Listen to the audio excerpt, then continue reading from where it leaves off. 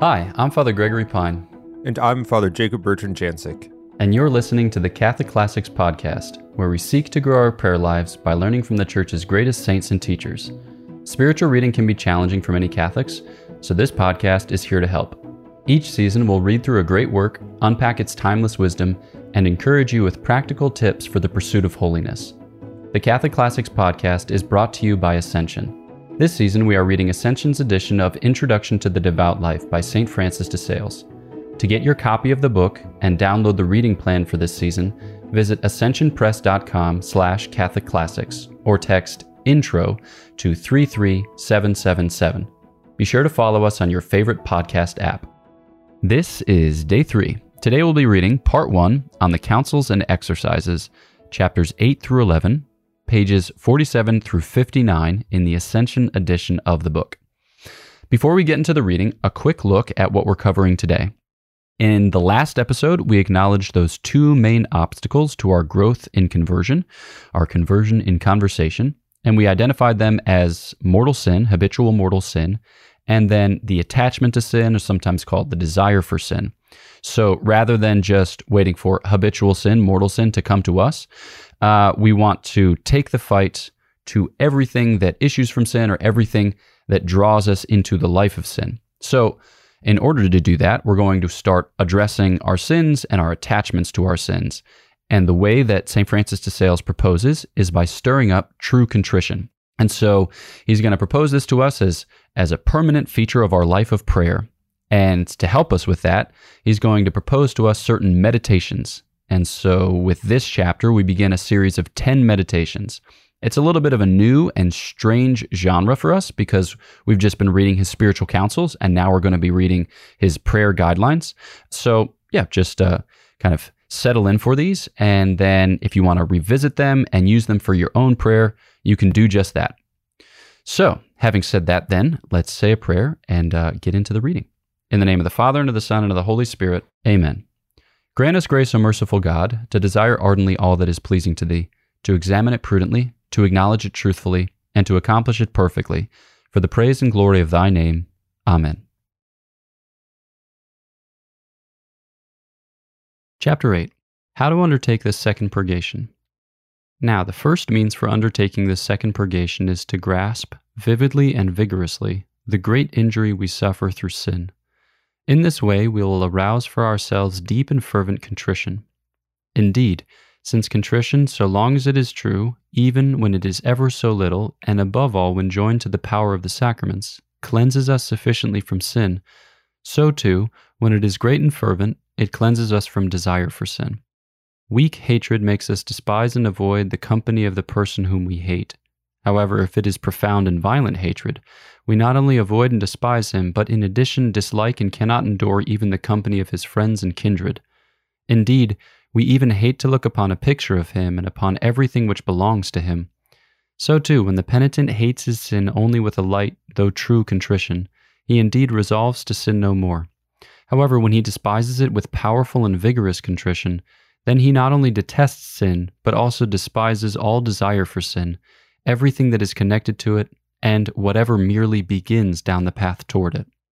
Thus, dear Philothea, we must increase our contrition and repentance as much as we can, so that it may extend to the smallest thing that is connected to sin. When she converted, St. Mary Magdalene so completely lost the taste for sin and for the pleasure she had taken in it, that she never again thought of it. And David protested that he not only despised sin, Psalm 119, 104, and 128, but also hated the roots and paths leading to it. Here we find a practice that will set us on the path for renewing our souls, something which the same prophet compares to young eagles in their growth. Psalm 103:5. Now, if you wish to grasp the reality of your sin and have this kind of contrition, you must earnestly take up the meditations in the subsequent chapters. If you practice them assiduously, you will find, with the help of God's grace, you will be able to root out of your heart all sin with its main desires. I have written these meditations entirely for this purpose. Meditate upon them in order, taking only one per day, if possible in the morning, which is the most proper time for spiritual exercises. This will allow you to ruminate on it for the rest of the day. However, if you are not yet accustomed to meditation, see what is said in the second part concerning this topic. Chapter 9. First meditation, on creation. Preparation. 1. Place yourself in God's presence. 2. Pray to Him that He inspire you. Considerations. 1. Consider your own being. It was not all that long ago that you did not exist. Indeed, so recently in history, your being was in truth nothing at all. Where were we then, O my soul? The world had already existed for so many ages, but none had ever heard of us. 2. God caused you to come forth out of this nothingness, to make you what you are. He had no need of you, but solely out of His goodness He brought you into existence. 3. Consider the being God has given you. It is the loftiest being in all the visible world, a being that is capable of eternal life, a being that is perfectly united with His divine majesty. Affections and resolutions. 1. Humble yourself profoundly before God, saying from your heart with the psalmist, quote, Lord, my lifetime is as nothing in your sight, end quote, Psalm 39 verses 4 and 5. And how was it that you were mindful of me so as to create me? See Psalm 8:4. Alas, my soul, you were submerged in that ancient nothingness and would still be there had God not drawn you forth from there. What could you have done in that nothingness? 2. Give thanks to God, O my great and good Creator, how profoundly I am in your debt, for you graciously take me in my nothingness, in your mercy making me what I am. What can I ever do to worthily magnify your holy name? How could I ever give thanks to your unimaginable goodness? 3. Be confounded, but alas, my Creator, instead of uniting myself to you in love and service, I have been rebellious in my inordinate affections, erring and straying from you. Alas, I have united myself to sin, failing to honor you as is fitting. I have lived my life as though you were not my Creator. 4. Abase yourself before God. O my soul, know that the Lord is your God. He is the one who made you, you did not make yourself. See Psalm 103. O God, I am the work of your hands. See Psalm 138:8. 5. From this day onward, I will no longer take pleasure in myself, for of myself I am nothing. Quote, how can he who is dust and ashes be proud? End quote. Sirach 10:9. Indeed, O you nothingness, for what could you exalt yourself? Therefore, to humble myself, I resolve to do this or that, as you, Lord, will in my life, to suffer this or that disgrace, as it befalls me. I will change my life and will follow my Creator. I will honor the particular conditions of being that He has given to me, devoting it fully in obedience to His will, by whatever means I am taught, and as is given to me by my spiritual director, when I come to Him seeking guidance. Conclusion. 1. Give thanks to God. Quote, bless the Lord, O my soul, and all that is within me, bless His holy name. End quote. Psalm 103:1. For His goodness has drawn me out of nothing, and His mercy has created me. 2. Offer. O my God, I give to you with all my heart the being that you have given me. I dedicate it to you. 3. Pray. O God, strengthen me in these affections and resolutions. O Mother of God, set these petitions before the mercy of your Son, with all those for whom I must pray, etc. Pray an Our Father and a Hail Mary. After praying, linger a bit upon this meditation and gather from these meditations a small bouquet of devotion to keep in hand, so that its scent may remain with you all day long. Chapter 10. Second Meditation. On the end for which we were created. Preparation. 1. Place yourself in God's presence. 2. Pray to Him that He inspire you. Considerations. 1. God did not create you because He needed you, for His omnipotence does not require you. Why then did He place you in the world? Only to exercise His goodness in you, by giving you His grace and glory. To that end He has given you understanding so that you might know Him, memory so that you might be mindful of Him, a will so that you might love Him, an imagination in order to consider His blessings, your eyes in order to behold the wonder of His works, your tongue in order to praise Him. The same is true of all your other powers as well. 2. Now, since you were created and put into the world to this end, all deeds contrary to this end must be avoided and rejected, and those which do not lead you toward this end should be spurned as being useless and unnecessary. 3. Consider the wretched state of those worldly people who never recall all of this, living as though they were created only to build houses, plant trees, heap up riches, and spend their days in trifling amusements. Affections and resolutions. 1. Confound yourself. Reprimand your soul for its wretchedness, which heretofore has been so great, seldom or never thinking of all this. Say to yourself, Alas, what did I think of, O God, when I had no thought of you? What did I remember while my memory was forgetful of you? What did I love when I did not love you? Alas, I should have fed upon the truth, and I was a glutton upon vanity, serving the world which was created only to serve me in service of you. 2. Detest your past life. Say to yourself, O vain thoughts and useless flights of fancy, I abjure you, O frivolous and despicable memories. And you, O unfaithful and disloyal friendships, lewd and wretched deeds in service to the world, useless gratifications, and unwelcome pleasures, I renounce you. 3. Turn back to God. And you, O my God, my Savior, you shall hereafter be the sole object of my thoughts. No more will I apply my mind to flights of fancy that are displeasing to you. My memory will be filled all the days of my life with the greatness of your goodness, so full of mercy at work on my behalf. You will be the delight of my heart and the sweetness of my affections. Henceforth I will detest those vanities and trifling things that have drawn away my attention, those unprofitable employments in which I have squandered my days, those affections that have captivated my heart. To this end I will make use of those remedies that are needed. Conclusion. 1. Thank God who made you for so excellent an end. You created me, O Lord, for yourself, so that I may rejoice eternally in the greatness of your glory. When shall I be worthy of it? When shall I bless you as I ought? 2. Offer. With all my heart and soul I offer you, O my dear Creator, all these affections and resolutions. 3. Pray.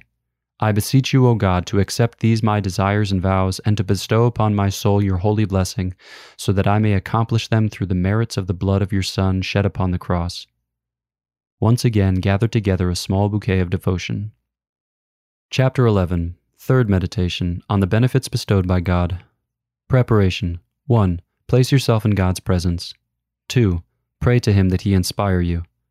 Considerations. Consider the bodily gifts God has given you.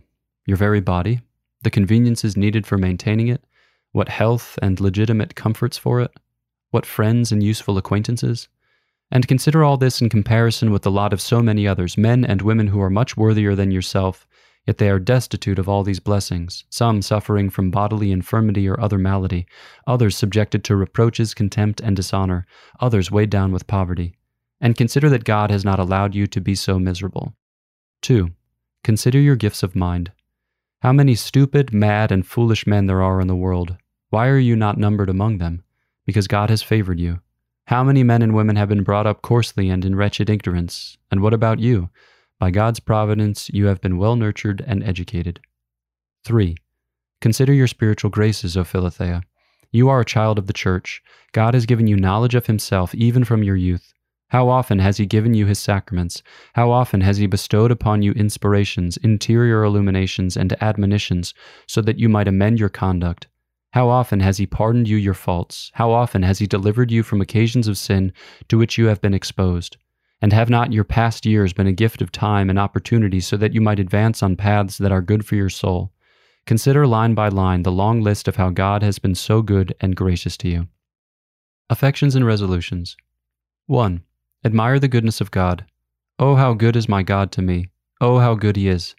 O Lord, how rich is your heart in mercy, how bountiful in goodness. See Psalm 86:5. O my soul, let us forever recount the mercies He has bestowed upon us. 2. Wonder at your own ingratitude. What am I, O Lord, that you have been mindful of me? See Psalm 8:4. How great is my unworthiness! Alas, I have trampled your benefits underfoot. I have dishonored your graces, converting them into abuse and contempt of your sovereign goodness. The depths of my ingratitude have stood in opposition to the lofty heights of your grace and favor. 3. Stir up gratitude in your heart. Well then, my heart, no longer be unfaithful, ungrateful, and disloyal to this great benefactor. How could my soul henceforth fail to be wholly subject to God? See Psalm 62:1, who has wrought so many wonders and graces in me and for me. 4. Withdraw then your body, Philothea, from such pleasures as distract it, and consecrate it to the service of God, who has done so much for it. Set your soul to its task, to know and acknowledge Him, making use of the exercises that are needed to this end. Diligently make use of the means bestowed by the Church for your salvation, and love Almighty God. Say to yourself, Yes, O my God, I will frequently pray and receive the sacraments. I will listen to your holy word and perform works inspired by you, following the Holy Spirit's counsel. Conclusion. 1. Thank God for the knowledge He has now given to you concerning your duty, and for all the benefits you have received through your life. 2. Offer Him your heart with all your resolutions.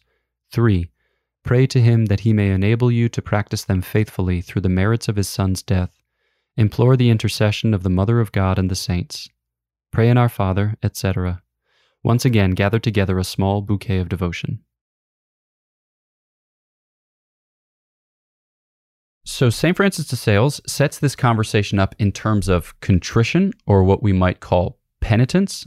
And here we understand it as a virtue. So it's not just something that you bring to the sacrament of confession for confession. It's something that you bring to your devout life for the transformation of the entirety of that life.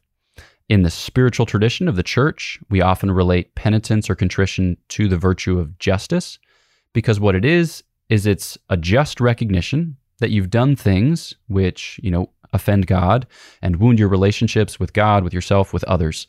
And in response to that, we stir up a kind of sorrow or hatred for those past sins so that we can incorporate that sorrow and hatred into our conversion going forward.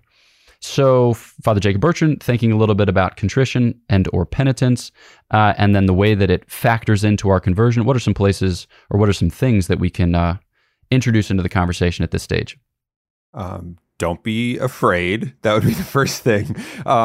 The sort of just like the list of words that you've just introduced, talked about contrition, penitence, justice, sorrow, hatred. It seems like super negative, super like a bunch of downers. Like, gosh, I thought like holiness was supposed to be about happiness and fulfillment, but here we have all of these things. And I think it's important for us to remember that this process, we could say, of pure purgation, of weeding out what is not, great in our lives, there is a negative side to it, because those are bad things. So we have to work with God's grace to root those out. But also we can't forget, and St. Francis wouldn't want us to forget that it's an act of God's mercy here to draw us into His own life and to be made fit to share in the divine life, to be made like gods, as the scriptures say. So I think it would be wrong to say that penitence or like detestation for sin, like we'll get over that one day, we'll never have to do that. Of course, in heaven we won't, but for the here and now, these are part and parcel of the Christian life because they move us beyond the things that trap us. I think that's a good way to think about it, that they help us, they free us from the trappings of sin. So they kind of become pieces of our conversion and of our coming to know Christ. I don't know if that makes sense to you, Father Gregory, but I think it's a helpful way, at least that I kind of look at these things. Yeah, and I often contrast contrition/penitence with regret. So the regretful person looks back on his or her past and sees bad things and says, "Yikes, I wish that didn't happen. I wish it were undone." Whereas the contrite or penitent person looks back on his or her past and sees, a series of misadventures, but with the consciousness that those misadventures have brought him here. And here is with the Lord. Now, mind you, could we be more with the Lord? Undoubtedly, right? Could we grow in grace and virtue? Certainly that's the case. But we are here. Thanks be to God, right? You listener are listening to this podcast. Maybe you've been duped. Maybe you thought you were going to listen to a NASCAR podcast today, and instead you're not. But maybe you're somewhat surprised and even delighted at the prospect of listening to something about the devout life. That's already a sign that God is working in your life. So you can look back at the past and say, all right, God is working even here. Maybe it's by permitting a certain sin for whatever reason known to Him alone. Maybe it's for introducing into my life a certain person who's going to witness to me. It's hard to say, right? But it's led to here. And so, yeah, when we say when we're trying to stir up contrition or penitence in our lives, the point isn't to be like sin, bad, regret, terrible, yikes. The point is to be on the lookout for the Lord and how He's working, which is cool because St. Francis de Sales does this seamlessly. You might expect him to just talk all about sin and, sin and sin, so as to intimidate you at the fact that you are, 1, capable of sin, 2, that you perform sins, and 3, that you probably will stumble into them in the future. But he actually ends up talking about God quite a bit. We'll have some of that sin conversation in a later episode. But here he's talking about creation. He's talking about things in light of God. So for us, it's to fix our eyes on the God who is present, past, present, and God willing, I was about to say him willing, but I don't think that's right, proper English. God willing, we'll have the assurance of his presence in the future. So yeah, maybe then thinking about some of these themes, some of these subjects as we think about God and all things in light of God, how does that relate to contrition in your experience, and what might we do when we approach these different meditations as a way by which to strengthen our prayer lives?